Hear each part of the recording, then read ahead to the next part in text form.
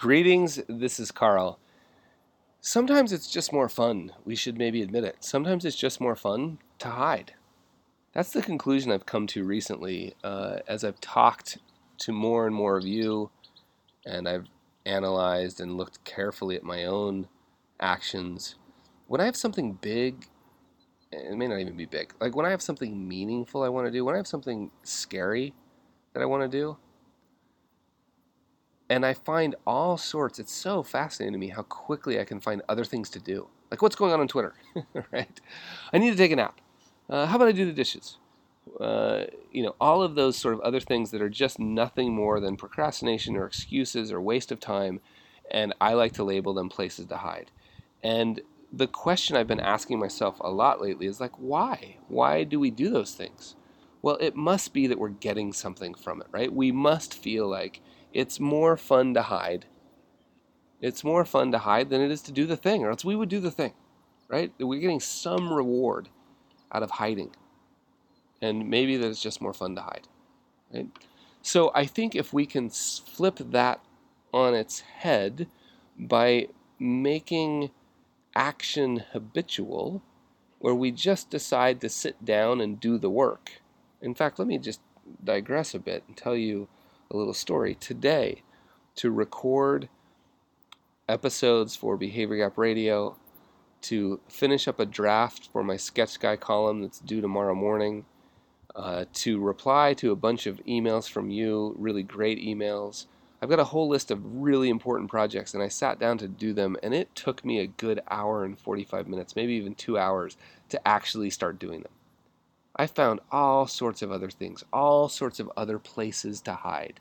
For me, your emails are not a place to hide, but for some people, email can be a place to hide.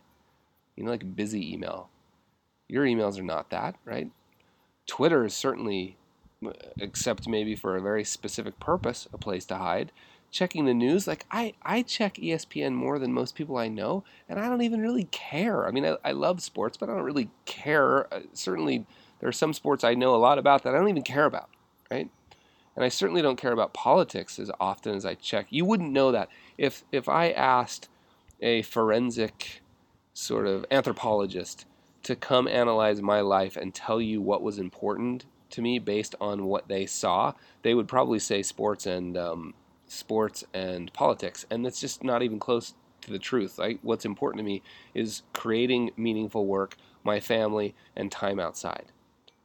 But when I go to do those things, for some reason, sometimes they're hard, and sometimes they can even be scary. And so then I find a place to hide. And we must be getting something out. I must be getting something out of finding places to hide. And so my suggestion is we just rewire that, right? Out of habit. We just create new habits where doing the thing is easier, more fun, more rewarding. Well, it already is more fun and more rewarding, but it's also easier than hiding, right? We make hiding painful. Because for some reason, many of us, and I know I have, maybe none of you have, right? Maybe this is just me. And if it is just me, send me a bill for the counseling for sure. The email address for that bill is hello@behaviorgap.com, hello@behaviorgap.com. But if there are others of you that might be in the same boat, let's just work together to rewire that and make doing the thing easier than hiding. In fact, I got a great email from somebody, and I wish I had it right here so I could tell you their name, or at least their first name. They made it really painful. They, as I recall, were a writer, had some writing project they needed to get done, and one of their friends suggested, if you can't do it, go sit in front of the computer. But you can't, right? It's unconnected from the internet. Sit in front of the computer until you do it. Do nothing. That was the issue. Your only options are do the work or do nothing. That's a great concept. Your only options are do the work or do nothing. And by do nothing, I don't mean a nap. Like you're just going to sit in the chair and do nothing. Right? At that point, doing nothing would become far more painful than just doing the work. And that was the case for him. After 3 hours of sitting in the chair, he recalled, which is a great story. And you're not alone, my friend. Thank you for listening. That wraps up another episode of Behavior Gap Radio.